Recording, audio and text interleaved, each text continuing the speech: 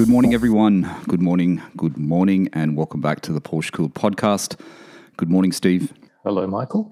Or hey, mate. As somebody pointed out that their kids now say that in my monotone, subdued tone, and I'm very sorry for that. Do a shout out. That's Mark. Hello, Mark. Mark, who's been on Owner Stories before. Hello to Mark's boys, his sons, who like Steve's. What is it, Steve? They like your hey, mate. Monotone voice. Just do it again, hey, Steve. Just do it again. No, I'm not doing it. So I can't do anything on demand. Can't smile on demand as well. Steve, I'm making Steve agitated by asking him this to do it again. Yeah, I don't do things on demand. You can ask my wife. Okay, let's not get into that. All right, everyone. Welcome back to the podcast. My name is Michael Barth. That's Steve on the other end. Both of us are coming in from Sydney because I'm in Sydney for a bit. Don't know how much longer, but I'm here for a bit. But we'll get... The weather's finally good, hey? Yeah, the sun is out today. Just so all our friends in the US know, it's Sydney weather for summer. It's just been raining. Just raining and raining. Shit. It's been terrible. Tropical. It's tropical weather here. It's not snowing, but it's raining. And because Steve doesn't drive his car in the rain, we can't go for a drive. Okay. I drove my car in the rain yesterday and I still haven't washed it. And I haven't washed it because I don't have any car wash left, but I bought some. So tons of that if you want it. You haven't... You'll use it again, mate. You haven't succumbed to the whole foamy thing yet, have you? No, and everyone's doing it. Pressure washer? You got a pressure washer? I've got a hose. I bought a new hose. But not a pressure washer. Okay. No. It's a bit hard to use it here. You know where I wash my car. I don't know if it's going to be... There's no PowerPoint. There's no PowerPoint there, is there? I don't know, actually. I have to double check. I don't think there's a PowerPoint. I'm not sure. Okay. You've just given me a recommendation for this week. Cool. Okay. No, I keep seeing people washing their cars with foam washers. Hello, Paul. Yeah, cool. But I mentioned that Paul had a 997.2 Carrera last week. You remember Paul? Who's got the roof racks? Paul's also got, which I completely forgot, he's got a 996 GT3. I don't know how I forgot that. He's also got a 996 GT3. What? And cool. Paul, congratulations. You just got a 718 Boxster S as well. He just picked up his 718 Boxster S. So he's got 3 Porsches. So I'm very envious. Very envious. Steve, how many have you got? 2. You need one more.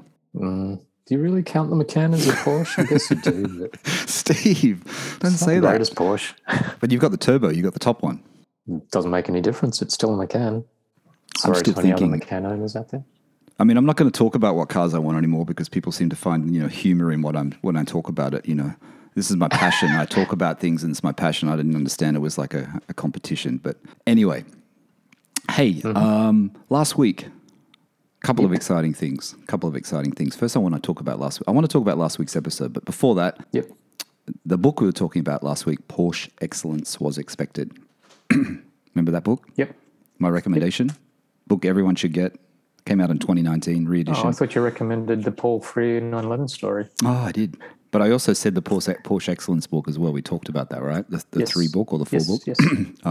I don't have the Paul Free one, but I've got to find that. Yep. But it's not big, it won't be expensive. My wife, Natasha, bought me Porsche Excellence Was Expected, so that's on its way. So it's very exciting. Bloody hell. Natasha. What did you get last week, mate? Anything? From my wife? Yeah. No. Nothing that is repeatable on this podcast. All right. And I wanted to talk about, I missed it actually when I was editing the podcast. And I heard you say, and I didn't hear it because, sometimes I don't hear you when you're saying things underneath. Because I mumble and I'm a low talker in monotone. Yeah, the lid liner, which I'm very happy with. Yep. The lid liner. And you mentioned the fact about personalizing it and doing the carbon thing on it. I didn't actually hear that. And I thought that was a really good idea. That carbon dip stuff that you do in Sydney. Could you actually do that for that piece? I reckon you probably could, but you need to find somebody who's got like I don't know if you've ever watched how they do it, but It's almost like it's a massive kind of, think of like a, what do you call it? A dumpster, like a big kind of garbage bin. Big vat. It's got water in it, hence the aqua kind of dipping thing. Right. And then they sort of spray like what is the pattern on the top of it, and then they kind of have to sort of grab this whole big part and find a way to dip it in there and kind of get the pattern to line up on top of it. Oh. So you need to find somebody who's got like a tank, big enough. Tank is the word that I was looking for. Dumpster. So this is the carbon fiber-like finish, right, that you did for your piece that's just underneath your windshield. The windscreen cowl. Windscreen. Yeah. Yep. Yeah, the windscreen cowl, which is which is a really expensive part from DB Carbon. What was it? I can't even remember. Was it 1,500 or I have something? no idea. It was a lot. I was just horsing around because there was like, as per usual, I found a part on Gumtree for like $100, so I bought it, and it was a little experiment to kind of see what it was actually kind of like, and it turned out really good. Like, you know, it's clearly not as good as the real thing, but it's not bad. Like I think if I never pointed it out and people kind of walked around the car, like you'd have to get up really close to kind of pick it. Barry from the UK and very, very early owner stories. Hi, Barry. Barry did it for his GTS. He did some parts in that, I think. I'm pretty sure he did anyway. I think it was Barry that did the parts as well in that same process. Yeah, the dudes that did mine, they work on lots of Ferraris and Lambos. Like, and it looks like when you sort of see their gallery, it's people doing sort of stuff in the engine bay, which would obviously be like $20,000-$30,000 options kind of thing, and they obviously don't tick that box, and then they just go and get it aquadip. So all these people in Ferraris that you see in Lamborghinis, you think they got the full carbon from the factory. They're actually just dipped. Yeah. I saw, you know what I saw when I was coming back yesterday? I had to go up to King's Cross here in Sydney yesterday for a haircut. And I walked there and I walked back. I saw a Lamborghini Gallardo at the lights at the top of Whitlam Square here in Sydney. The older Gallardo. I tell you what, they've really aged well. It looks very classic though, that 04. When you see it now on the road, it's pretty nice looking. It's still, I don't know how many issues that car has, but it's a pretty nice looking Lambo. I think they said, is it the first gen is if you get a manual, troublesome, and then the second one, they did a sort of fairly big revision, I think. But yeah, I agree, they're nice cars. Same with the Murcielago. They look cool. Yeah, they look cool, but I don't know, maintenance, be scared. I'd be scared.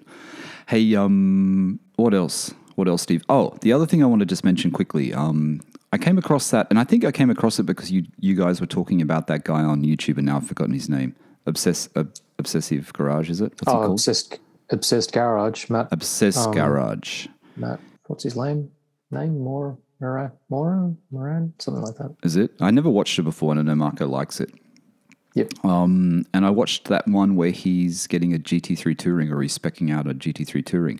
I didn't know that Porsche site existed. And the site I'm talking about is a site where you can go to and you can put any Porsche in there, pick a 911, pick a Macan, and then pick the PTS colors, which are just the normal colors that you can pick, not the super expensive ones, I don't think. Or maybe they are, I don't know. Yep. The standard PTS, yeah. But the website is media.porsche.com/paint-to-sample. I think that's it. But I think if you do a search paint to sample Porsche, it comes up. But have you been to that site? Keep explaining what it is. I may have. You go to the site. There's a 911. You can go through all the blues, and then all the blues come up, all the paint to sample colors, and all the green paint to sample colors, and you can actually put it on the car, like on the Macan or on the 911 or on the Cayenne or whatever. Oh, okay. No, I don't think I have. You haven't seen that? I've browsed. I think most of the international websites. I think I was on the Great Britain one, where it now properly lists what's on the standard paint to sample. No, this is a proper sort of palette, but this is different to what you're talking about. Yeah, this is a proper configurator. I just sent you it by iMessage, Steve. Have a look at that while we're talking. Okay. But it's pretty cool. I think anyone should look at it. Just do a search. I think you just do a search for Porsche paint to sample colors or something, and it comes up with like media.porsche.com. And you pick the 911, and you can go and you can see all the colors. It's just interesting to see all the different colors over the all the colors that they actually do. So you can pick the gray palette. And you see carbon gray metallic, you see Giza metallic, which is a famous one, graphite, stone gray, sports classic gray, so it has the sports classic color, like you said, which is gray, Nardo gray. Seen it. Yeah. I have seen it. I just never clicked on a color. Except with white, it's got cream white, ivory, and light ivory. So I guess Carrara white is not a PTS color, but it's weird it's not there. Oh, okay. See, when you pick on white, I'm on 911 and on white. And then if you pick the color, you see the color in the car. So the color comes up with the code in the background. So I've just picked cream, which is really awful. It's Z55. Yeah, Z55. So it's pretty cool. Cool site. If you look in red, there's no guards red. Yeah, cool. Yeah. So the other thing I did during the weekend, I sent you the link, is I'm always looking for something to buy. I don't know what's wrong with me. I keep looking at little things that are cheap, so I get a little fix. Too rich, that's the problem. Too rich, I wish. I saw that CTEK charger, which I don't know if I really need it because I've got my normal CTEK trickle charger, which I use all the time when I go away. And it's perfect. It works really well. Has never failed me. Yep. But that's CTEK CS-free. And I have seen it on other people's Instagram, YouTube channels and stuff like that. That portable charger come power bank thing.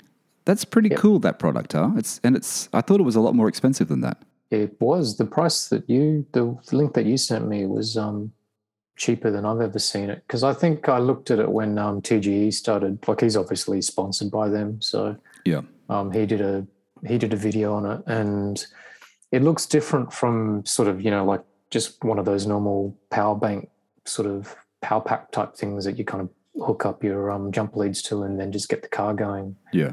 Because it seems like it primes the battery, like it sort of conditions the battery before it starts it. So yes. I'm not quite sure what the difference is, but sounds like it's different. That's what I thought. Sorry, Steve. That's what I thought as well after seeing Marco do his. This one, the CTEK one, you charge it. It holds a charge for 12 months, which is pretty amazing. Yep. You can charge your phones or cameras when you're on the go, when you're traveling. If you do a road trip in your 911 with your roof box and you have your CTEK free charger. But when you go to start your car, if your car's flat, and I watched some dude in the UK who had a four-wheel drive Land Rover, and literally you have to put it on your battery. Yep. It won't spark. It's got all that sort of protection and stuff like that. You're not going to get into any trouble if you're an idiot doing things like me. And you have to leave it for 15 minutes. Yeah. So like you said, it doesn't happen straight away. It's like maybe it's nicer to your battery. Is that a good way of saying it? Nicer? Well, Kinda. It just says something about it. Basically is it's analyzing your battery and figuring out how to kind of not repair it, but, sort of replenish it properly, as opposed to if you stick a power bank on there, you're basically just starting the car off the power bank, just like you would be if you're kind of jump starting sort of thing. Which the normal trickle chargers with CTEK do that anyway. You see them, they go through their modes, right? They're processing to see what sort of condition your battery is in, and then they charge it in the right way. They're quite smart in the way they do it. But if you run your battery flat and then you kind of hook it up to a trickle, it takes like a good number of hours, not 15 minutes, to kind of get it going again. The thing about this CS-free thing that we're talking about, which I could never sort of discern, was whether you can use it as a portable trickle charger. That's what I'm still not sure about either. I was reading it and I'm still not sure about that either. Yeah, I couldn't figure it out from the info on there, and that would be the thing that would probably get me over the line, because my car isn't parked near a power point. Oh, right. So you could use that as a... But how much charge is in it, though? How long does it last? That's the thing. That's what I couldn't work out either. How much sort of charge does it hold? You know what I mean? If it is used as a trickle charger, how many days can you leave it on it for? Yeah. Yep. But I'll just tell the Australian listeners, I'm guessing in the US there's plenty of bargains on this. We're a bit in the outback here. But there's a store in Sydney, but I think they ship Australia-wide, Steve, right? It's called Edison's, edisons.com.au. They have a really good price on that at the moment, and there's another code where you can get another 5% off. So I think it's $369, and then you get another $18 off, so it goes down to like $350 odd. So it's very, very cheap. They say the recommended retail is $700. I don't know if it's $700, but I thought it was a good price. I almost bought it. I was tempted, and then I thought, no, when am I going to use it? Because it's relatively new. It's only been on the market for maybe 18 months, absolute tops. Yeah, it's pretty new. Good product. What else, Steve? Shall we get into Patreon? There's no new members of Patreon this week. No one's supported Porsche Cooled on Patreon. If you want to support Porsche Cooled, you just go to patreon.com/Porsche Cooled, and you can join for as little as $2 a week. It just helps me and Steve keep talking, helps us upgrade our microphones, which I'm speaking to a new one now, and all those sort of things. So, like I said, patreon.com, and just search for Porsche Cooled. Owner stories. Owner stories. I put the Instagram post up a little bit late this week. I was just telling you, I somehow, and that was actually this morning because we're recording this on a Wednesday. I usually do it Tuesday night after midnight, and I completely forgot because I'm in Sydney. I get mixed up with the time sometimes. But this week we got Matt, and you haven't heard it, Steve, because I didn't send it to you. Sorry. We have Matt, and I say that every week. And I also say I'm not going to say too much about the story, but I'm going to once again get into it a little bit.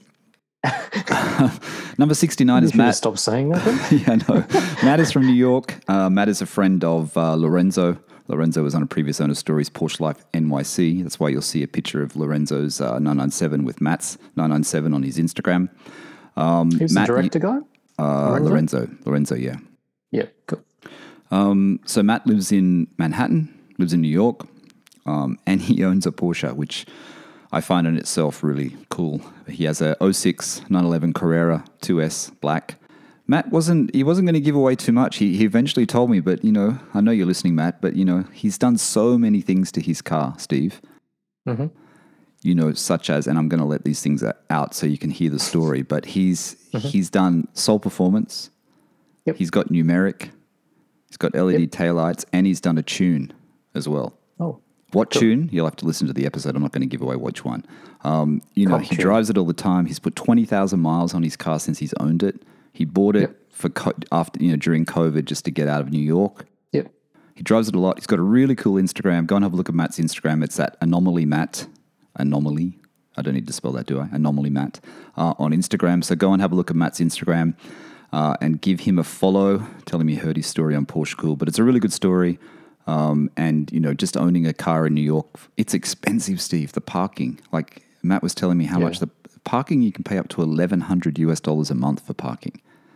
A month? Wow. Yeah. And they treat How does your that compare car. to rent, I wonder? Is that And a lot more of these- expensive than rent? Well, as you know, Natasha's sister lives in New York, so I know what the rent is. I won't say it online, but I'll tell you later. So Yeah, sure. it's a lot of money each month you've got to pay. That's for sure. Yep. A lot of money each month. But when he first picked up the car, like he bought it in Brooklyn at a Mitsubishi dealer, which is one of the best places to buy cars, right? When you buy a Porsche, you buy them from like a Mitsubishi or a Toyota dealer. Didn't you buy your Macan from one of those sort of dealers? Jag Land Rover was a trade-in. Okay, a little bit high market. Still wasn't the greatest experience. No?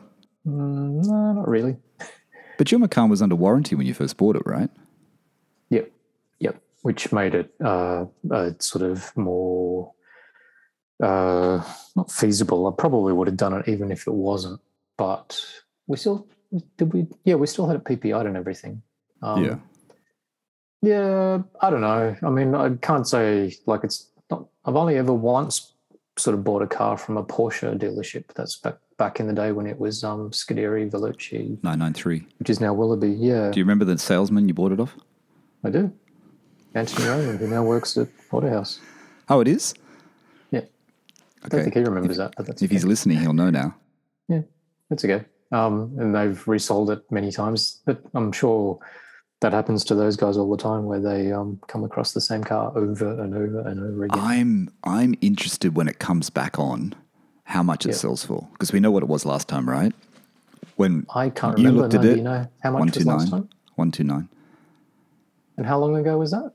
Not that long ago. That's when I think when Stephen looked at it. Stephen has been on Owner Stories in Sydney. I think when Stephen looked at it, I think it was 129 from my memory. That's what it came up as. And I remember you were looking at it, and I was saying to you, was that 2 years or? probably 18. I would say it's 18 off the top of my head. Okay. End of 18. Yeah, interesting. Yep. Be interesting to see if it comes up again, and if they've taken off all the mods, and if the price is ridiculous, which I'm sure it will be. I miss that car. It's a great car. I'd love to have a go on it again. I'd so love to, just for the sake of like memories and sentimental things. Maybe it was later than that, because I have the vague memory of it when it came up. I said we should go halves in it. I swear I said that to you.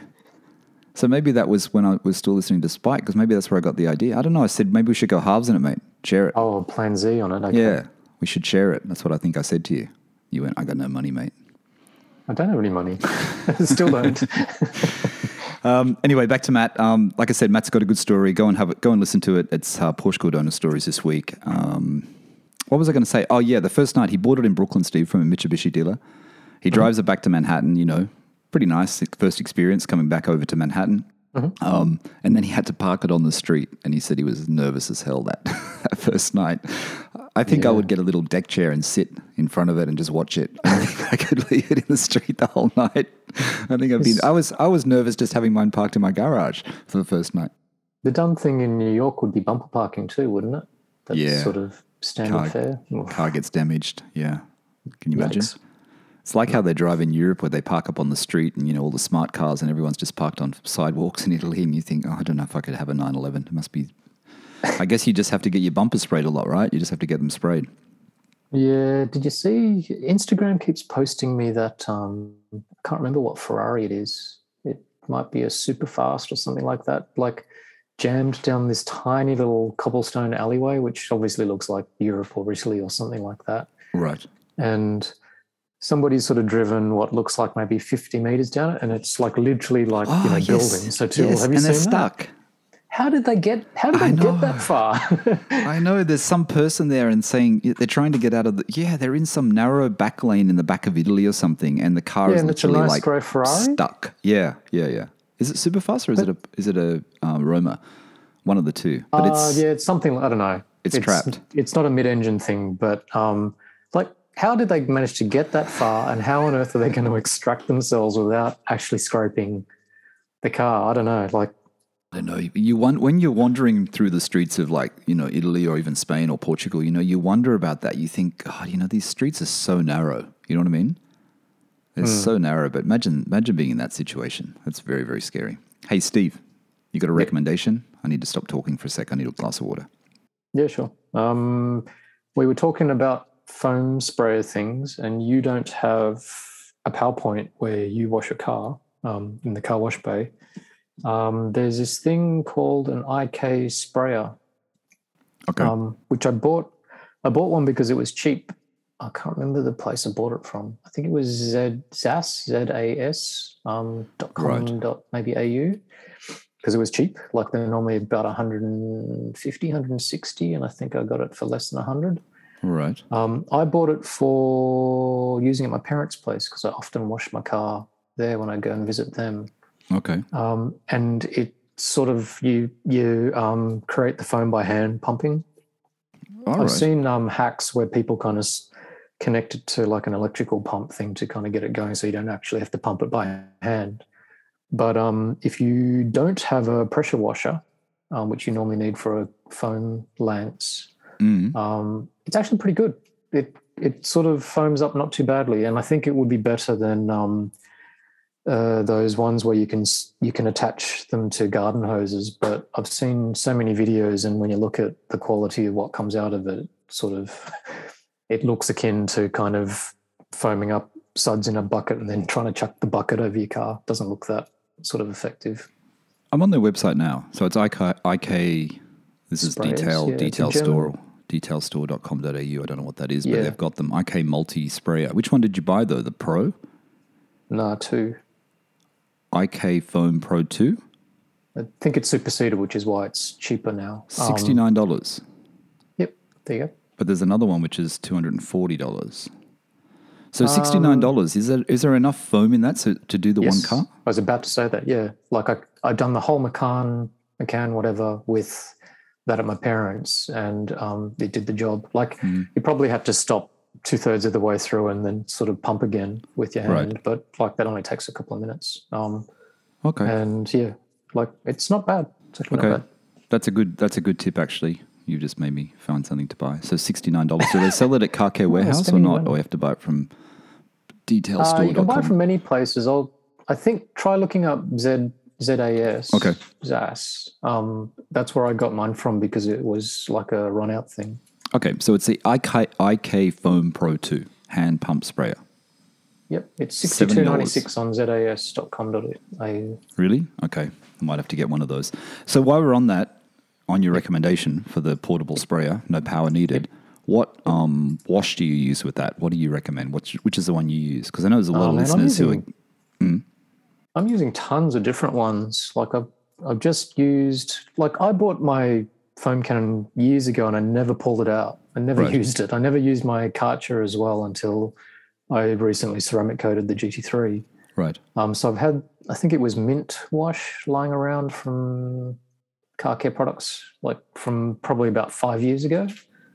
Please don't strip the wax off your car though if you have wax, right? Because you've got to be careful when you've got wax. Because I use the Dodo Juice one, which is not called Dodo Juice, which is the other brand, which they don't seem to have at the place in Sydney anymore. Right. You just got to use a pH neutral one that won't strip wax, won't hurt your kind of coating. But the Mint one is the one you use. Oh no, that was a really old one. I kind of bought Chemical Guys one. Okay. I've got so many different car washes tucked downstairs. It's not funny. So you're obsessed. The The problem with a foamer thing is that it does take up more detergent than, like just sort of standard washing. Maybe that's something I'll do. Maybe that's something I'll do, because that's quite a cheap way to sort of get into it, right? And it's enough to do one car, and it's portable, and it works well. Yeah. Okay. Yeah, it's good. And you know how I think I pondered openly on the podcast a couple of podcasts ago as to whether or not the whole foam thing does anything? Yes. Like the idea that it's supposed to lift the dirt off as a pre-wash. Yes. I'm still not 100% sure whether or not that does anything, but the good thing about foaming your car is that when you then go to use your mitt and your bucket and everything, if you put the foam on the car, don't rinse it off, and then take your mitt whilst there's kind of stuff all over it, it lubricates the car. Like that's going to help stop scratching it. So that's actually really good. Okay, so is that the process, is it? Because I thought you sprayed the foam on and you just washed it off. So you're saying you spray the foam on and then you actually use your mitt. If you do it properly, you foam it up, then you rinse it all off, because that takes off like whatever sediment and then do it again. Yeah, then you can go and do it again, and then use the bucket with the suds. And by having all the foam on there, like it doesn't matter if your bucket's not really that sudsy, and it stops you from scratching it again. Good tip. I don't have ceramic coating, as everyone knows, and I don't have I haven't done paint correction, but I really like that product that you introduced me to, that Dodo Juice. I like Dodo Juice. The Red Mist, which is sold out in Australia. I bought some yesterday. I've got 2 bottles to give to you, because I can't use that shit anymore. Well, I just bought 2 bottles yesterday from the UK. Told you not to. I didn't know you had that. I thought you were talking about car wash. Oh, I've got all this other stuff that, since I've ceramic coated now both cars, I've got all this stuff that's redundant. I can't use it. Well, I didn't realize you had that, because I've been waiting for Car Care Warehouse to get it in Australia. And Red Mist, it's Dodo Juice Red Mist, if anyone's listening wanting to know what I'm talking about. You put it on your car after you wash it. It's a really good product. It's a fantastic product. It's sold out in Sydney. It's been sold out for a while. So I bought 2 from the UK, which worked out to be cheaper than the price of Car Care Warehouse here in Australia. 2 of them were $100, and they're $55 here. So I bought it. I bought it like yesterday. I thought you were saying something else for you and or Marco. Have you ever used BeadMaker? BeadMaker Pro? Nope. I've got like a 5-liter container, which again I cannot use anymore. Has Marco used Red Mist? Because if he hasn't, you should give one to him to use, because it's fantastic. That product is a really good product, don't you think, Steve? I know you've gone the other way, but it's a really good product. Yeah, look, it's not that I can't use it, but everything that I've ever read is that once you've kind of got a ceramic coating, use dedicated ceramic stuff on top of it. Right. Marco's turbo is ceramic coated, so he might not want to. Oh, it is ceramic coated. Yeah. Wow. He bought it that way. I feel left out. Hey, my recommendation this week is not car care products. It's not books. It's an event. And I want to do a shout out for this because it's someone who I like, and it's James at Porsche Platz in Melbourne. James is at Porsche Platz, and he is RSR Classics. If you're looking for a 911 in Australia, or a Porsche, or you want to find a Porsche that you can't seem to get a hold of, just contact James on his Instagram at Porsche Platz. Have a look at his website, RSR Classics in Melbourne. He's got a really cool 996 for sale at the moment. He's got a silver one, Steve, a 0.1. There's two good 996 GT3s for sale at the moment. You have the choice if you're looking in the market for one, because it's both silver. One's a 0.1 that James has, and the other one's a 0.2 that Autohouse has. So you could actually, you've got your choice of whichever one you want. And they're about the same price, I think, around about. Right. But anyway, James sent me a message, and I just want to do a shout out for this event that he's behind. It's called Porsches by the Bay. It's on the 27th of February, Steve, at Brighton in Melbourne. We all like Brighton because Brighton are all the good Porsches are. Of course, it's in Brighton. The best Porsches in Australia are in Brighton and Adelaide, it seems to be. At 27th of February at Brighton Baths Car Park from 7 to 9 a.m.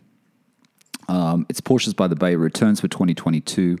The return, I'll just read what they say on the Instagram. James said it was okay. The return to the best early morning Porsches and coffee event in Australia. After the troubled COVID years, it's going to be great to get back to some normality with a return to the semi-regular Melbourne meetups. They're meeting on the morning of the 27th, as I said, at Brighton Baths from 7 to 9. You can come down, have a chat, coffee on the last weekend of summer to have a look at some beautiful Porsches. This time, Porsches by the Bay is being hosted by James at Porsche Platz and his business RSR Classics. RSR Classic, I should say. That's it. So James will be there. If you want to meet James, who's been on early owner stories and also guested on another episode, you can go to that meet in Melbourne. Say hello to James. Tell him you heard his story on owner stories as well. Just say that to him. He's a very knowledgeable man, isn't he? He's a very knowledgeable man. Inside. James has done Fitzgerald Racing. He's worked for Porsche race teams. You know, he knows a lot about Porsches. He has good friends who have really good Porsche collections, so he knows how to source really good ones. So I think it would be great to go there just to meet up with James if you haven't met him before and just have a chat to him. So that's it, Steve. 27th of February. Pity we can't go. Cool. We could drive down to Melbourne the night before and go there and then drive home again. Could do. That would be a good Sunday drive. It'd be a great Sunday drive. You drive. could do it, actually. You could do it. You could leave Saturday morning and go and then come back. Need to wear ear protection, but yeah. Yeah. There's also an Instagram for Porsches by the Bay too. It's at Porsches by the Bay. And like I said, James is at Porsche Platz. All right. Cool. What's next? Steve, what do you want to talk about? Whatever you want. Do you want me to read the reviews? Because I know you like the reviews. I love the reviews. There's two reviews. There's two reviews.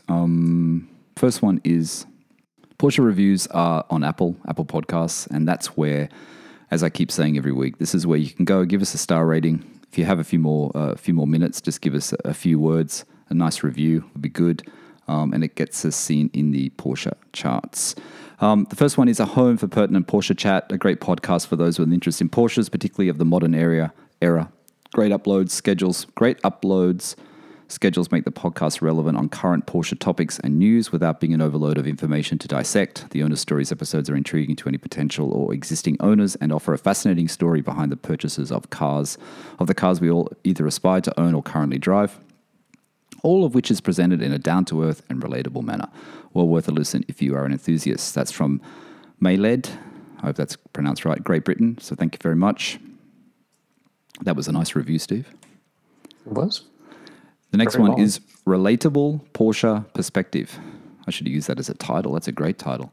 I've been listening for about a year and really enjoy Michael and Steve's casual style and knowledge of all things cars and Porsche brand. Informative with mod installs to paint correction and routine maintenance. The owner stories are a great way to extend the discussion on why people truly appreciate their Porsche ownership. Happy to be a Patreon member to keep them talking. That is Matt. Matt is at PCS997.2 on Instagram. Thank you, Matt. Really appreciate it. And thanks for being a Patreon member. What else? Did you see that GT3? I'm sure you saw it. Which one? The 992, the one in South Australia. For sale in Adelaide. Yeah, the first one that's popped up. Yeah, so the first flipper of a 992, well, I don't know if they're a flipper, but let's just call it flipper for now. The first 992 GT3 in Australia is for sale on car sales here, the car site. It's black on black. I don't know about black on black cars anymore, but it's black on black. Yeah, I can do it. It's at 550,000 Australian dollars. You guys in the US and Europe do your conversions, UK, it's a lot. 550,000 Australian dollars. Is that what would it be list 100K price? over? Is it 100? Well, if you go by the basic prices on car sales, it's 100 over. So I don't know how many options this car has, but it must be close to 80 to 100,000 Australian dollars over list. They can't stop you from doing it, can they? You know, how some brands sort of go, you have to, like Ferrari sort of say you have to keep the car for a year, otherwise you're kind of blacklisted. That's not the case? Porsche don't seem to do it, do they? I don't know. They did it with the 911R, but they don't seem to do it with GT3s. It's only got 500 kilometers, so whoever's owned it hasn't even opened it up yet. It's only got 500K, not really 500 kilometers on it. Yeah. It's a dealer too.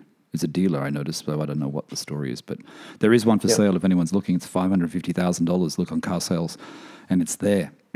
Hey, speaking of 992s, did you see, I don't know if you put that on the notes, maybe you did, the 992.2 update. The 992.2 update. What do you think? It's hard to tell because it's so kind of severely camouflaged, but it just sort of seems quick, right? I guess the first gen's been out for a while, but they sort of spotted this kind of new one and they're trying to work out what's kind of hiding underneath all the cladding and stuff like that. There was a bit of speculation about sort of what engine is in there, but generally they kind of stick with the previous sort of Gen 1, although they were kind of wondering whether or not at some point in time whether the 4-litre from the the Boxster or the Cayman GTS and GT4, which they sort of developed. At the moment, that only sits in that car. So whether or not it will make its way into the Gen 2 at some point in time. But what publication is this? Evo. Evo sort of said that it's pretty unlikely because that would mean the performance of the new car would be lesser than the Gen 1. So it's interesting.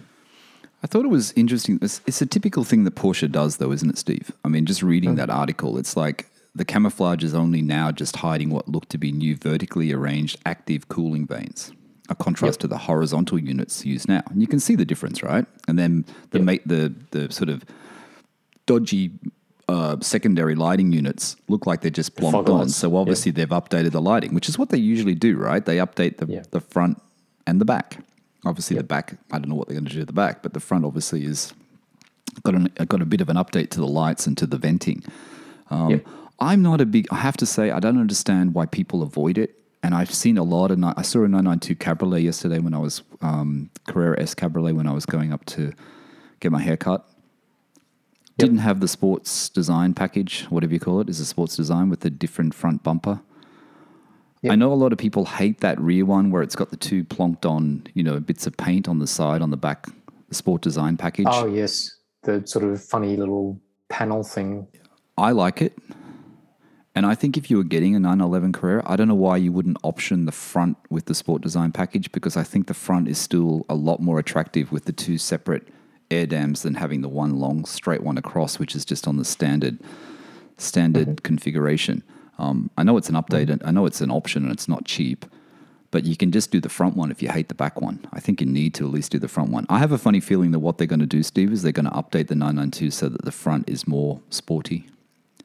And I kind of think that maybe they did that on purpose, just so that the next generation, the Point 2, can be they obviously do. Better. Like, I'm sure that when they kind of released the first gen, it would have been the same for 997, 996, blah, blah, blah. They kind of know how they're going to kind of deliver the updated sort of version. And whether or not the Gen 2 looks better, I guess that's a very subjective kind of thing. Like, for example, I prefer the looks of a Gen 1 997 over in Point 2. Yeah, and apparently it's coming next year, right? The Point 2 is coming out next year. Yeah, it'd probably come out end of next year. Yeah. So we keep coming onto this point, and so when you order a 911 now, and it takes a year or a year and a half, how do you know which model you're going to get? I guess it depends on your build date, right? Like, if you wind up waiting like a year, then you'd have to be getting a Gen 2. They're not going to give you a Gen 1. But if you spec it out in Gen 1 style, then they must have to get you to update your spec, because obviously certain things would change, I'm guessing. So that, how long until you lock? From the time that you lock your order into the, like it being shipped, plonked on a ship and then coming to you, how long is it between that? I don't know. Be interesting though. Maybe. I also saw the on Evo the 911 Safari. I don't know whether you put that link on as well. I also saw it. I think it was end of January they posted it. The Porsche 911 Safari Mule Spike. Now this is the latest one, right? There's a lot been going around. I thought the most interesting part of this was, and we're going to get into this topic in a minute. And I'm looking at the picture now, Steve. The front bonnet looks like it's got the GT3 detailing with the vent, because there's like a cover on it, and you can see the vent exposed. So it's got that front thing that you don't like on the bonnet. What do you call that? I'm sorry, I'm just pulling it up. You mean like, the nostrils? The nostrils. It's got the nostrils. Yep. So does that mean it is a GT3 based car, GT based car, because it's got the nostrils? They've got the car with the wing, and we're going to talk about wings, right? And that's a new style wing, and that obviously looks like a pretty much production type wing. It doesn't look like it's still at prototype stage. And I thought the interesting thing they said in this article, Steve, was that the wheel arches, the last images were showing just, snapped on, sort of plonked on wheel arches. Now it's actually got the proper, they think, production style wheel arches on the car. It's got bigger tires, obviously, smaller wheels. The car's black. Yeah, and smaller wheels with bigger tires. Yep. But still unsure what sort of suspension it's on or whatever. That's what they're saying in the article. What do you think of it? Still very undecided. I'm not really But I was never a massive kind of fan, not that I'm in any sort of position, but like looking at it from afar. I don't know, safaris don't really do it for me kind of thing when Lee Keen sort of has done his thing. The Bajar one that ex-employee of Singer made, and the Singer one was a little bit more interesting because I think they sort of took it a bit further kind of thing. But Did that I sell? don't know. I can't imagine how many of those they'd really sort of sell. Like, who's really going to go and buy a kind of pumped up 911 like that? Don't know. Well, with the Nostril, is it a pumped up GT3? It's a GT3 engine in a Safari type car. Yeah, it could be. But then why wouldn't it be a 4? It'd have to be a Carrera 4, right? It has to be a 4. Yeah, would they? Maybe So is it a the turbo? Nostril thing could be a camouflage for Camouflage to fool you. Yep. Yeah.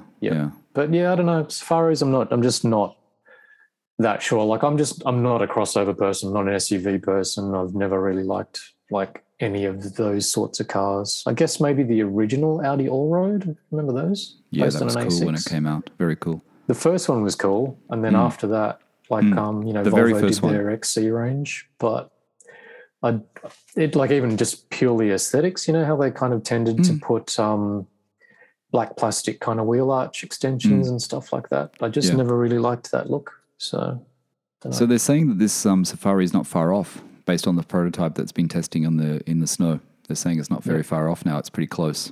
So that's going to be interesting. Yeah. Maybe that's an end of year launch. Oh, maybe this is the hurrah to the 991.1, 992.1 generation. But usually the special models at the end of 999 at the end of the generation, right? They're at the end of the 0.2 sort of cycle, aren't they? Yeah. You know, but whatever is that 50th anniversary is coming up, which they keep speculating the ST is going to be in the new version of an R. All the dealers are supposedly kind of talking about. There's probably not supposed to be talking about it, but they are. So yeah, I don't know. Interesting. Let's get on to what else, Steve? Let's get on to the wing topic. Let's talk about wings, not chicken wings. We're talking about Porsche wings. Great Porsche wings. Great Porsche wings. I like chicken wings. I tell you what I had the other day. I'm going to talk about food. Natasha's brother brought over from Chatswood here in Sydney. There's a Korean fried chicken place in Chatswood, which is really, really good. And he brought over Korean fried chicken, 2 lots of it. Man, that was good. Not healthy, but it was very, very good fried chicken. Very nice. Don't worry about your health, mate. Very nice. Hey, so Porsche wings. You know, we all know what the wing is about. The wing's not just because you want to have a big wing to show your superiority on the road. It's about aerodynamics. It's about the battle between drag and downforce. It's about the whole engineering behind the car to keep you on the road, to keep that, the fine balance, Steve, right? The fine balance between grip. Is it grip? Grip and drag, downforce and drag. I guess this kind of came about because we were having a little chat with Marco, and he said, and I've heard, I think it was Johnny Lieberman was sort of saying, like, Marco, I think it was just like off the cuff, just sort of saying, if he was getting a 992 GT3, maybe he'd kind of go for the winged version rather than sort of, like this whole thing about Touring's are the better one, and sort of embracing the fact that the GT3 is all about the wing, which I know Johnny Lieberman used to kind of say that all the time too. He didn't sort of say it in these words, but it's almost like, you're a pussy if you kind of, get a GT3 and you opt out for the wing. So kind of, don't know, it's interesting. Like it made me think about it because I do remember when I first bought my 997 GT3, I'd never had a car. Oh, actually, I lie. WRX. I was about to sort of say, like, I never had a car that was really kind of aggressive and full on looking, in terms of wings and spoilers and all of that sort of stuff. Yeah. And it's not necessarily my natural style or aesthetic. So I can sort of see why, on the whole, you kind of go, oh, do I really want to be sort of driving around with like all these appendages hanging off my car? What does it say about me? Blah, blah, blah. But I must admit, like, I kind of got over that pretty quickly. Well, I thought it was what you said to me. Was it last week or the week before? How I said that people are always really polite on the road to me in the car, and people let me in and whatever. And you said if you had an RS in purple or orange with a wing, it'd be different. Yep. Do you find people treat you differently with a wing I compared to when you're tell driving the Macan? When you drive the Macan to when you drive the GT3? Is there a difference in the attitude on the road? Compare it. I don't really get that much kind of attitude on the road. I get sort of a lot of, people saying nice things at service stations kind of thing. But I can't tell if it's the wing. Like my car's white, so it's a little bit slightly more discreet, but then it's kind of counterbalanced by, a couple of months ago it was kind of heinously noisy. So it's not quite like that anymore. So I don't know. So I don't know if it's... So I don't quiet, know if, your car. Yeah, yeah, so quiet. But the wing thing, maybe it's also like back in the day, like if you wound the clock back 15 years, like a sort of bigger wing would have been a bit more shouty. But in comparison these days, I guess wings and spoilers and things on cars probably are a lot more common. So yeah, it's come of age, hasn't it? And like the GT3 wing. I mean, I wasn't a fan when I first started seeing those early spy shots before it came out. And I still haven't seen one in real life. You're talking the Swan Neck? Yeah, the Swan Neck spoiler, right? And I haven't seen one in real life. But I like it. And it's obviously looks better in certain colors than others. But I think the back elevation, the back perspective is really cool. You know what I mean? Yep. And I think it actually, it's proportionate. It's all in proportion, isn't it? It has to be that way for the car. And yesterday, actually, I'll tell you what, when I was going over the bridge a couple of days ago, 911's coming, a Porsche's coming up behind me. And I said to Tasha, my wife, I said, oh, look, a Taycan's coming up. Have a look on your side. A Taycan's going to pass. And then I'm looking at it closely going, okay, it's not a Taycan. It's got the lights. And I'm just thinking it's a Taycan. It's a 911. And it comes up and it's a black Turbo S 992. Yep. Which is enormous, right? It's enormous. And after seeing the rear of that and seeing it, in my head, I thought, okay, the 992 GT3 wing now makes sense. It would make sense. When I see it, I think it's going to make sense. You know what I mean? Like at first I was a bit off on it, but now after seeing that turbo and seeing how wide it is and seeing the shape of it, I can kind of imagine what the 992 GT3 will look like with the wing. And I think it probably is okay. I'm sure it'll be cool. And like at least, from I guess when we're about to talk about all this stuff, we're just kind of babbling about aesthetics more than anything, because there's quite a few iconic sort of wings in the sort of Porsche heritage. But I guess at least one good thing, say for argument's sake, about this new 992 GT3 wing, the Swan Neck thing, plus what's coming in the RS, at least again, it's kind of played from motorsport heritage. Like they haven't done it purely for looks. And I know you could kind of argue like who's going to feel the extra downforce if you kind of just drive it on the street, blah, blah, blah. But that bit that was where they've kind of said that the way that the wing's mounted is actually kind of to the chassis. It's not to the deck lid. So it actually kind of pushes down like literally on the kind of chassis. It's not, like my wings attached to, the rear boot lid kind of thing.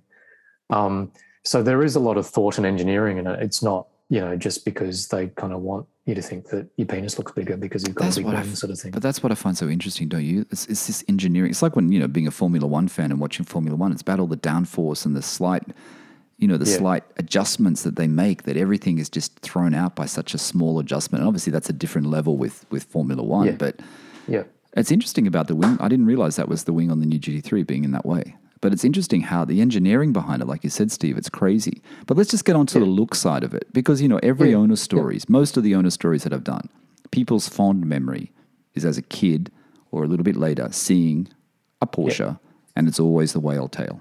You know what I mean? So if there's one wing that everyone remembers, it's a whale tail. And that's kind of what makes them, you know what that tail is on that car before you really know what the car is. You know what I mean? Like, there's this car with this big wing. What is it? And that's the whale tail. So that's the iconic one. I'm just wondering though, when we go through these wings, do you think with the new generation of Porsche enthusiasts, the young guys coming through, that are starting to look at Porsches, the kids, You think that the GT3 and the turbo wings are going to be their iconic wings. You know what I mean? Whereas older generation like us, you know, we look at air-cooled as being the iconic things. You think they're still going to look at that, or they're going to look at the GT3 and go, wow, that GT3 wing is so amazing? I guess so. Yeah, I think you're right. Probably that would be the kind of modern day version.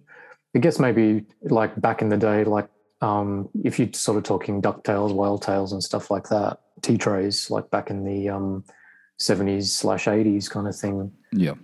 I'm guessing that there weren't many other cars that had rear wings, whereas nowadays, again, probably, you know, a lot of things have like wings, so it might not be quite as synonymous sort of thing. Maybe.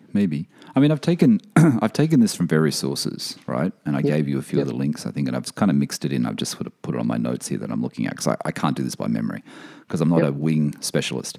So the whale tail, Steve, as we've talked about, the whale tail first came onto the scene in 1973 from this source that I've got, after being fitted to the 911 Carrera 3.0 RSR IROC.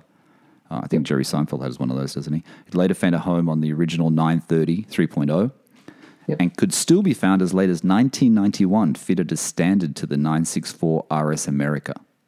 Yep. So that's probably the most iconic, right? Well, ducktail is probably more iconic than that. Go back so one. The ducktail probably would have been more iconic than that sort of thing when you think about it, but, you know, whatever.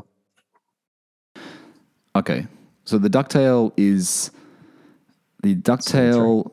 The ducktail, well, you know, a lot of people say the ducktail was on the Sport Classic 997, and it was. But the ducktail before that was on the legendary Porsche 911 Carrera 2.7 RS. It's on the Sport Design package. It's in the 997. I don't think it's not offered as an option with anything though from Porsche, right? It's not on Porsche exclusive where you can add it. Yeah, can you? wasn't to your it? 991? Couldn't you get it on a 991 or 992? Like one of them. I'm not sort of really up with it. I thought you could. Really? Yeah, I thought you could on a 991 or a 992. One of the two, I think you can get it out of the factory. So it's becoming, again, maybe less special because it's more common, but yeah. The one I really like, though, I really like the wing on the 959. Oh, yeah, different. Yeah, the 80s 959. It's quite elegant, I guess. It's more of an elegant sort of wing, how it's just sort of shaped over the, you know, over the deck lid. So I think it comes back onto itself like a bit of a loop as opposed to sort of having like obvious struts and then just sort of sticking out. Yeah, I'm trying to find the image of it so I can look at it while I'm talking about it because I don't have it in front of me. I like it. I like the 959 wing. I don't seem to have the image. I don't know where it's gone. How do you explain it, Steve, the 959? It just looks more integrated. It's not as high. And like I sort of said, if you kind of look at the we're talking aesthetics, the bodywork kind of continues on into the actual kind of spoiler blade. So it looks like an integrated sort of piece. And then you could kind of argue that like those roof cars of that period and onwards were almost like a development of the 959 wing. Yeah, true. It's a great looking wing. Yachty. Yeah. Let's just jump forward. Let's just jump forward to the GT3, something you're really familiar with. So, you know, you've got the 996.1 GT3 wing. I think they call it, what do they call it? Taco or Pac-Man or something, right? The rear spoiler. Taco. Yeah, it was the first sort of taco, which was kind of, if you get a piece of paper and you kind of curl it back onto itself, it's quite very distinctive. Like I can't actually think of another car that's got something like it apart from mine. Don't know how effective it actually is in terms of like aerodynamics, but from a look point of view, it's quite unusual sort of thing. And then I guess they changed it for the 0.2 slightly, right? The 0.2 GT3 996 has a slightly different wing or not? Yeah, so it's more a more traditional sort of wing, which is basically kind of two uprights and then like a blade on top of it, and it's taller and all of that sort of stuff. To my eyes, it never looked that great because it sort of, again, doesn't look integrated into the design. I think that maybe that's the problem with some of this sort of wing sort of stuff, particularly on GT cars, where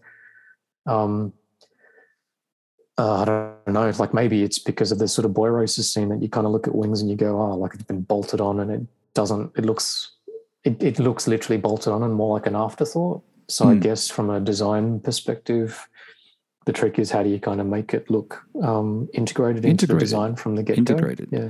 And I guess if you go back to the air cooled, and I mean the common mistake that a lot of people make, and we just talked about whale tail. Let me just jump backwards. The whale tail, and like you said, the T-tray, right? Yep. The T-tray spoiler and the whale tail often get confused, right? They do often get confused because they look similar. They look similar, right? I would say that the T-tray actually looks more integrated than the whale tail. The T-tray has the rubber around the outside. It's thicker and it goes closer to the car, right? To the body of the car, to the sloping angle of the rear window sort of thing. I'm not in tune with it enough to be able to point out the differences. Yeah, it's a rubber lip. I'm looking at a picture now and it's a rubber. I'm looking at two images. So the rubber lip on the whale tail is kind of just on the edge and it's thinner. And the T-tray has it sort of sits a little bit higher in some ways. And the support underneath is actually more prominent. I think a lot of the times, a lot of people maybe confuse the T-tray and the whale tail. You know what I mean? Where they think they've seen a whale tail, but it's actually the T-tray, which is what they're looking at. I think both are good. I think the T-tray actually looks more, talking about integration with the car, I think it actually looks slightly more integrated. Yep. But with GT3s though, Steve, because you always had a problem with the you don't like the 0.2 GT3 wing, right? You like the 0.1 that you have much better. Oh, you're talking now 997? Yeah. Yeah, I do. Just for that reason of like purely aesthetic, like nothing to do with like function, all that sort of stuff. I recognize that when they kind of evolve the car, they're obviously kind of improving downforce. So the newer one from a effectiveness point of view is better. Right. Has sort of like the metal kind of struts and it sits, a decent amount higher and all of that sort of stuff. But just from a sheer looks point of view, it just doesn't look as clean. So, like when I just said, when I first picked up the car, I was like, oh shit, I'm about to kind of, go out into the world driving this car that's kind of, fairly, bewinged and sort of racy looking. But I sort of feel like the design of the 997.1, it's like, with the benefit of hindsight, you kind of look at it now, look, it's quite integrated and it's quite an elegant sort of design as opposed to, sort of super bolt-on. But I think with your wing though, it's like, I remember when you picked up the car, right, and we went for a drive to Vaucluse Way. And I thought it was, the wing was big. It looked big. It looked big, right? Yeah, it looked big. The car was great. I look at it today and it just looks integrated. It doesn't look over the top. It just looks, it's quite, it feels actually quite subtle. And even the 996, when you see a 996 GT3, it looks very, I don't know, it looks, it's not that out there, is it? And I guess that's because we've become accustomed to it. But I think obviously in its day, it probably was like, whoa, look at that big thing hanging off the back.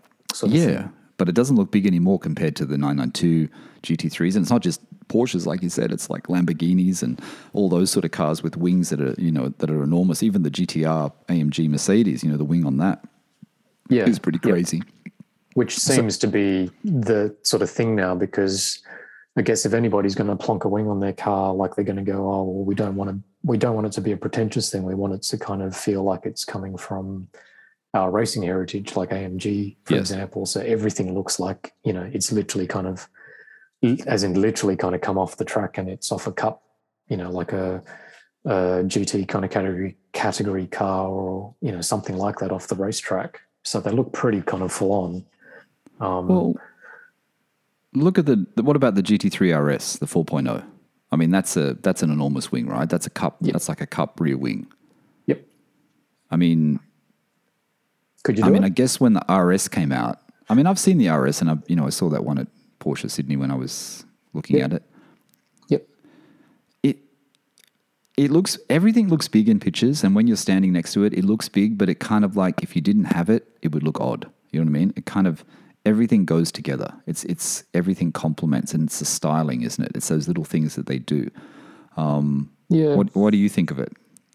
I like it when I think the silver is the most polarizing for me. The strut supports, the silver strut supports. I don't know whether they came in black, but when they're in silver, it does stand out a lot. Some of them come in black, or is that people kind of powder coating them after? Maybe they powder I don't know. coat Like, them. I know it's a common thing with It is huge, though. I'm looking at a picture 99 now. It's huge, isn't it?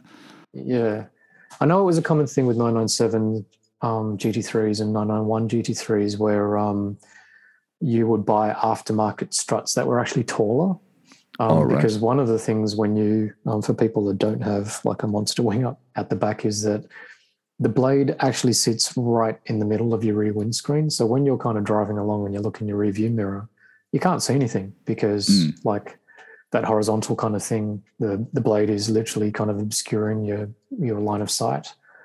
So it's a very common sort of thing to kind of replace the struts with something higher, and it lifts it. Right. Like it's supposed to be for better downforce, but the other upside to it is that it kind of clears the line of sight as well. I wonder what it would be like.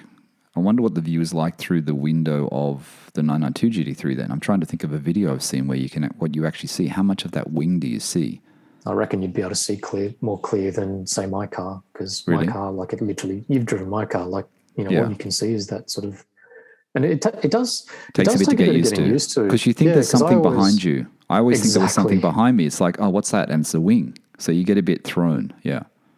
And I was like that for, like, not exaggerating, like months. Like, I just constantly sort of felt like there was a car kind of behind me. And I don't know. It's almost like, I'm not sort of saying this literally, but it's almost like, is there any point looking out in your rearview mirror? Because, you can't really see that much. But well, when we were talking about the Safari before, in that article, it said that they saw inside the car, whoever took those shots, I don't know how they got to look so closely into the car, that there's some kind of camera, and they're saying they might have the, like what the Defenders have and some of the other cars have, the rear vision mirror, which is camera.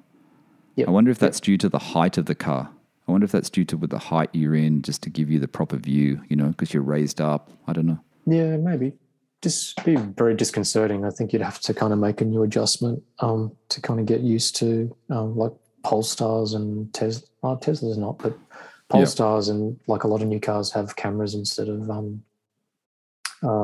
actual kind of mirrors, which I think you would have to kind of get used to that after a bit. But as long as the sun doesn't impact it, as long as when you're looking at it, the sun hitting it.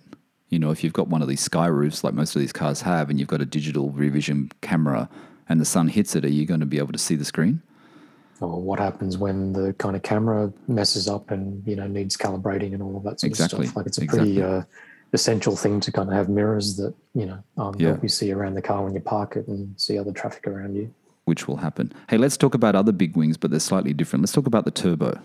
And let's talk about, because you own one, let's talk about the 993 first. Because the 993 turbo wing, from what cool. I've read, that was the last air-cooled 911 turbo. Saw the last air-cooled 911 turbo also saw the last fixed turbo wing, right? Yep. Pretty strong design. Was there to really cool. hide the. It was there to house those two intercoolers, right? Massive that they intercoolers. somehow squeezed in on top of the engine. Which but it looks really cool. Too. It's probably my second favorite, I have to say. I think that I really like the 959 and I really like that 993, that fixed. It's a big chunk, isn't it? How do you explain it, Steve? I don't know. Like, it's such a pretty car, the 993 Turbo, and the way that they sort of designed the spoiler, because like if they did it poorly, then it would really look like bolted on. But again, because it's sort of quite fluid and organic, it's done really, really well. Like, it's a really good piece of design. It really is. I think that's up there with. I think that's up there with my number ones for the wings. Actually, I really like that wing.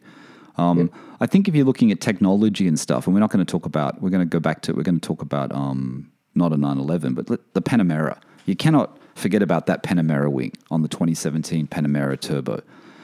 Oh, the Transformer. The one that sort of folds in half as it kind of pops up and down. Yeah, it's like underneath here, and then it sits flat. Yeah. For people who haven't seen it, just do a search. I think it's 2017 model onwards, Porsche Panamera Turbo. Yeah. It's very tricky. It's a retractable wing that deploys from a hidden panel on the rear lip above the taillights. It rises, it extends. It's like a transformer. It has the bit underneath, and it goes up like that, and it becomes a wing. Deploys at about, I think it was 80 miles an hour, which is quite fast. and then goes back obviously under 80 miles an hour. But simple mechanism, it's not a simple mechanism where it just pops up like on the 996 turbo and the 991 turbo, right? Like what Marco's car had. Yeah, well, I was going to say, like, I wonder how reliable it folds out like it transforms. I wonder how it works. It's almost like the complication, sorry, Steve, the complication when you watch it is almost like watching the Targa roof. Yeah. You know, it's that sort of thing that someone spent so many hours working out how this thing is going to work, which you have to appreciate. Mechanical origami. Yeah. Yeah, yeah.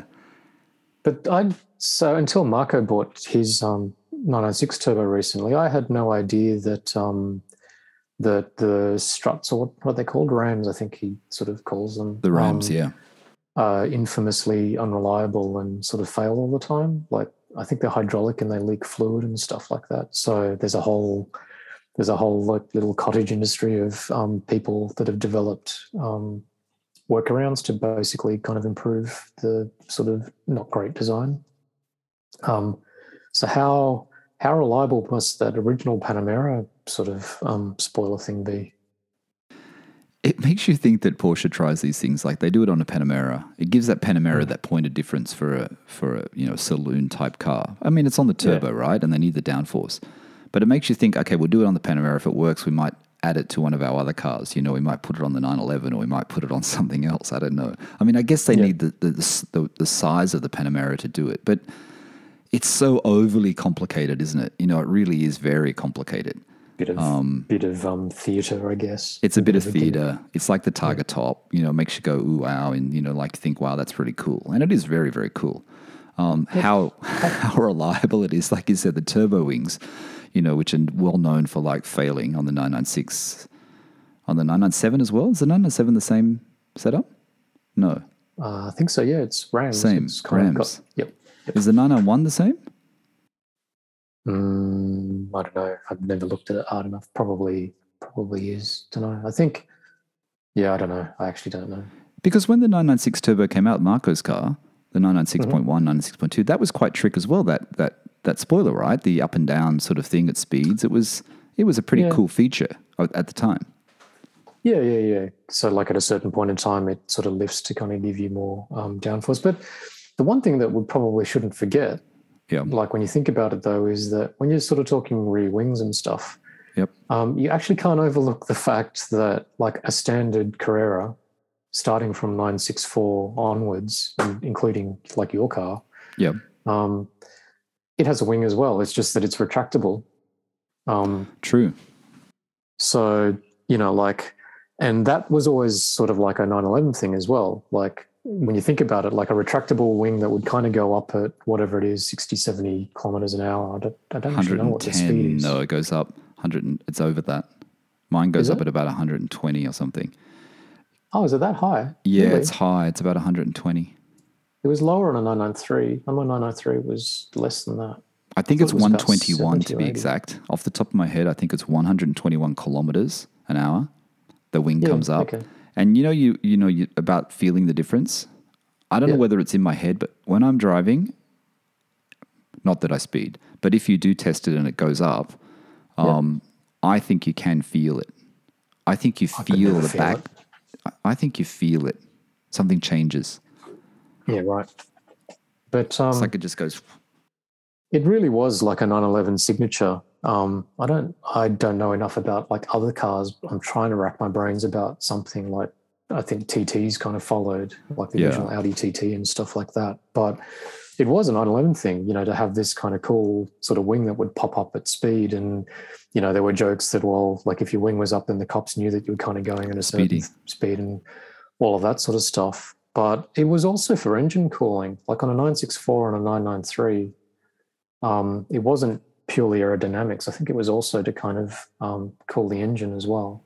It was a bit of both. It is very cool. I have to admit, you did a video. I think you did a video once in your car, and you were following me. You were following me, and I could see the spoiler coming up and down, which I hadn't really seen before. And it is very cool how it does it. But you're right; it's like the sign that you're speeding. I mean, I know a lot of people you can put it up manually and just have it up all the time. I don't do that. I didn't do that. But it's weird though, Steve. I used to it. I was about to say, in my 993 and 964 in summer, I was always conscious of like the car overheating. So I always used to kind of pop it up. like it never, to me, it doesn't really look that kind of good when the wing is erect. Yes, I'll use that word, erect. Or the rubber bellows sort of thing that you see underneath. Yeah. Like it's not as pretty and clean and everything, but it would definitely kind of help to keep the engine cooler in summer, in like horrible kind of Sydney summers. It's funny how we forget about that wing, how it is really, it is kind of, it is special, isn't it? And it is so iconic to 911. You forget, like you get all these big wings and you talk about all these wings, and then you forget the base Carrera, the Carreras with those wings. It's got one as well, yeah. Yeah. So from 993, 993 onwards, 964. right? 964 onwards. 964 onwards, sorry. 964 onwards, yeah. Up until when? 991. And I might misquote this, but I think it's also because, like the classic profile of a 911 is teardrop shaped. Yes. There's a flaw in it somewhere, which is why, well, I guess that's the reason why they kind of put a ducktail on the original RS kind of thing, because they were solving a problem. So I'm assuming that's why like these kind of retractable wings on a standard Carrera sort of were put in place as well, because the faster you went on an Autobahn, I'm assuming that you actually needed that extra kind of little bit of downforce. So again, it's not for the sake of aesthetics, like it's actually there for serves a purpose. But what happened when they got to 991s then?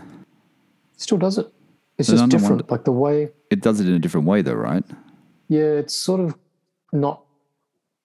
It sort of doesn't mimic like the grille as such. Yeah. Yeah, it's just the end part that comes up. It's not the whole grille that comes up. Just sort of like a flap kind of thing. Yeah, it's just like a flap at the back. Yeah. So up until a 997, the design, which I guess was a throwback to air-cooled cars, where there were literally kind of bonnet vents sort of thing. Well, not really a throwback, I guess, but there would sort of be a dedicated part of the engine lid that was slatted like a grille sort of thing, and that bit would kind of pop up to form the wing. Yeah. 991 sort of took away from that, I'm assuming. They took away from it because they just use the end bit, right? I'm trying to work out how a 991 wing works, but I'm looking at it now. It's just the end bit that comes up. Yep. So it's not the whole grille. So it changed slightly, but it's still the same mechanism, the same process. Yeah. What's your favorite wing, but Steve? You're right. Sorry, I was going to say you're right though, because when you're driving your own car, you never really think about it. It's not until you kind of see, your car from behind or somebody else's car driving the same thing, and it's like, oh yeah, that thing kind of moves up and down. I kind of completely forgot. That's pretty cool. It's pretty cool. I do remember seeing it as a kid, actually. I was thinking about this. I remember we went from the Central Coast to Sydney to see my grandmother, and I remember vaguely. So I don't know. No, that couldn't have been. There must have been another time. I do remember seeing these wings pop up, seeing it for the first time and thinking, wow, that's pretty cool. I don't know where it was, actually. I can't remember. Hey, what about the other wing, the GT4? The GT4 wing, everyone gets the struts in the black. People prefer the black struts. What do you think of the GT4 wing if we're talking about all sort of Porsches? Similar, right? Similar to like GT kind of cars. I suppose like if we're trying to point out slightly different ones, the Carrera GT wing. Oh, yeah. I forgot about that. Probably a bit of a throwback to a 959 again, because it's a bit 959, yeah. Supercar. Although it sits on rams similar to Marco's kind of turbo, so I wonder if they have the same kind of issues. Yeah, and Marco doesn't have his turbo spoiler on. He's got a different spoiler. But I do like the 996. I do like the 996 standard wing. I mean, I did say that to Marco. I do like the standard wing, how it pops up, and I do like the shape of it and the same color. Yep. They're both good, but his carbon one looks good as well. So I know a lot of people change it out when they have issues with those Rams, like you said. Yep. What else, mate? Which is your favorite? Favorite? Oh, I don't know. I didn't. So like this is a completely unprepared thing. I reckon of all of those, Ducktail always looked a little bit awkward to me. Like I get what's special about it, but it's not the prettiest kind of thing to look at. I reckon maybe the 997.1. Really? From just like a aesthetic kind of point of view, because it's sort of interesting enough to make it distinctive, if you know what I mean.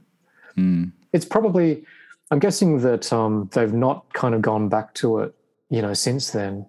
So which is a throwback to the 996.1. So I'm guessing it's probably not particularly efficient from an aerodynamics point of view. Yeah. I guess they probably just kind of ditched it altogether because it doesn't function that well. But from a pure looks point of view, I think that might be it. I'm going to go back to what I said before. I like the 959 rear wing. I like the simplicity of it. You know, I'm big on simplicity, like last week's episode. That got a bit misunderstood, but I'm big on simplicity, originality. And I also like the, like I said before, the 993 turbo, the fixed, the big one, hiding the intercoolers. I think those two are pretty amazing. And I think if it's a GT3 wing, I'd have to say your wing on your 997.1 GT3 for a GT3 wing. Do you think, from a headspace point of view, because I know, like your car, like I sort of described it before, is a lot more subtle and sophisticated. It's got that really clean 911 sort of look, which is really like, that's sort of like the most beautiful kind of shape. So pretend in your near future you get yourself into a GT car of sorts and it's got like a monster wing. How do you think you'd feel about that? I like the idea of it. I don't know after living with it though. Yeah, see, this is the thing, you know. I don't have a problem with the GT3 with the wing. But I don't know, after 6 months of living with it, maybe I'll have a different opinion. You know what I mean? Yep. I'm not sure. It's a tricky one, that one. I'm not sure. I mean, I do like the touring for that reason, but I do actually understand what Mark was saying, that, and what Johnny Lieberman keeps saying about GT3 should have a wing, GT3 should have a wing. Just embrace it, yeah. Just embrace it. But then again, I really do like the touring. And I know they're the same, but I don't kind of put them in the same category. I know that's very weird. To me, it's like, I know they're both GT3s, but I still see them differently. You know what I mean? Yeah, I do too. They're different, very different sort of intent, I think. Yeah, for sure. Like if you're kind of going for a touring, like you really don't want that thing to kind of be sort of shouty, and you are trying to be as sort of discreet as possible. And it's a far more kind of classic sort of look. Yeah, and going back to that guy on YouTube, Obsession, whatever he's called. Obsessed Garage. Yeah, that garage guy that's specking it out. I would not get a touring with lightweight buckets. Initially, I thought you'd want a touring with lightweight buckets. I wouldn't. I just get the normal. I wouldn't. I'd get the normal seats. Yep. I'd get the normal seats in a touring. I don't know why. I know he was thinking of getting normal seats, and now I think he switched to getting lightweight buckets. I think I saw something on his Instagram yesterday or tonight or this morning. Yeah, okay. Someone suggested he's going between two colors, Cohiba and something else. Yep. But I don't know. I think I'd just get the normal seats in a touring. I don't know. I always thought the other way. But now I'm thinking no, it'd be normal seats. If your body shape suits the buckets, I think I would always kind of opt for them because they're surprisingly more comfortable than you sort of think that they are. And so the downside to them is kind of getting in and out, but it's not I don't know. Hard. There's all these sort of things where you can buy bolster covers. Yeah. Have you got those? No, I don't. Nobody's really kind of made like a proper set to kind of fit the Carrera GT style buckets that are in my car. But Gary does them, right? Classic FX. No, they're the 991 like buckets. And then Exclusive Option do them, right? Same. It's the same thing. Like really common on a 991 and a GT2 bucket, but not the Carrera GT ones. Right. But I was going to say, like, I think if you're kind of careful and you figure out how to you basically kind of put your hand down on the side sill and then you use your arm to lift your ass out of it. It's easy. It's actually quite easy, and I don't find it to be that sort of troublesome to kind of get in and out of the car. Yeah. Hey, two things I forgot, Steve. The first thing is, for everyone wondering, yes, my knob is removed. I took it off, the Latheworks knob. Yep. I've gone back to my original. It is lighter, but I actually like the feel of it. That's just a personal thing. Nothing to do with losing value or any of those stupid things. I just like the feel of it. So I took that off, very easy. I've got that removed. And then I went to Autohouse and I had my ignition switch replaced on Friday, last Friday. It's all good? All good. No, it hasn't done it since then. It hasn't, the engine turns off and it starts. It seems all okay. So that was good. That just took a couple of hours. I forgot to ask, when they diagnosed it, did that sort of come up on PWIS? Like, were they certain that was the issue? No, they weren't. I don't think they diagnosed it. No, I'm not sure. Yeah, okay. It Just was curious. based on what I told them and from previous cars that they've had. I also had, like I said, a couple of people reach out to me who had the same issue with 997 and said that's what they did, and then the error went away. Right. I don't know if it comes up on PWIS. Because Dunno. they didn't know that I had this issue. And this issue, like I said, I noticed it, 2.5 years ago before I went to Bahrain. Yep. It happened a couple of times, and I just kind of thought, just a rare occurrence. But then it happened a lot when I came back. It was happening a lot. Right. So I just thought it was worthwhile to do. But it's done. It's fixed. It wasn't that expensive, but it is what it is. So that's good. Peace of mind. Knobs off. And that's about it. I haven't bought anything else. What's That's it, next? mate. What are you thinking? Window tint? You still going to pull it? I keep thinking about it, but I haven't made a decision. PPF? PPF, I'm keen on for the front bumper.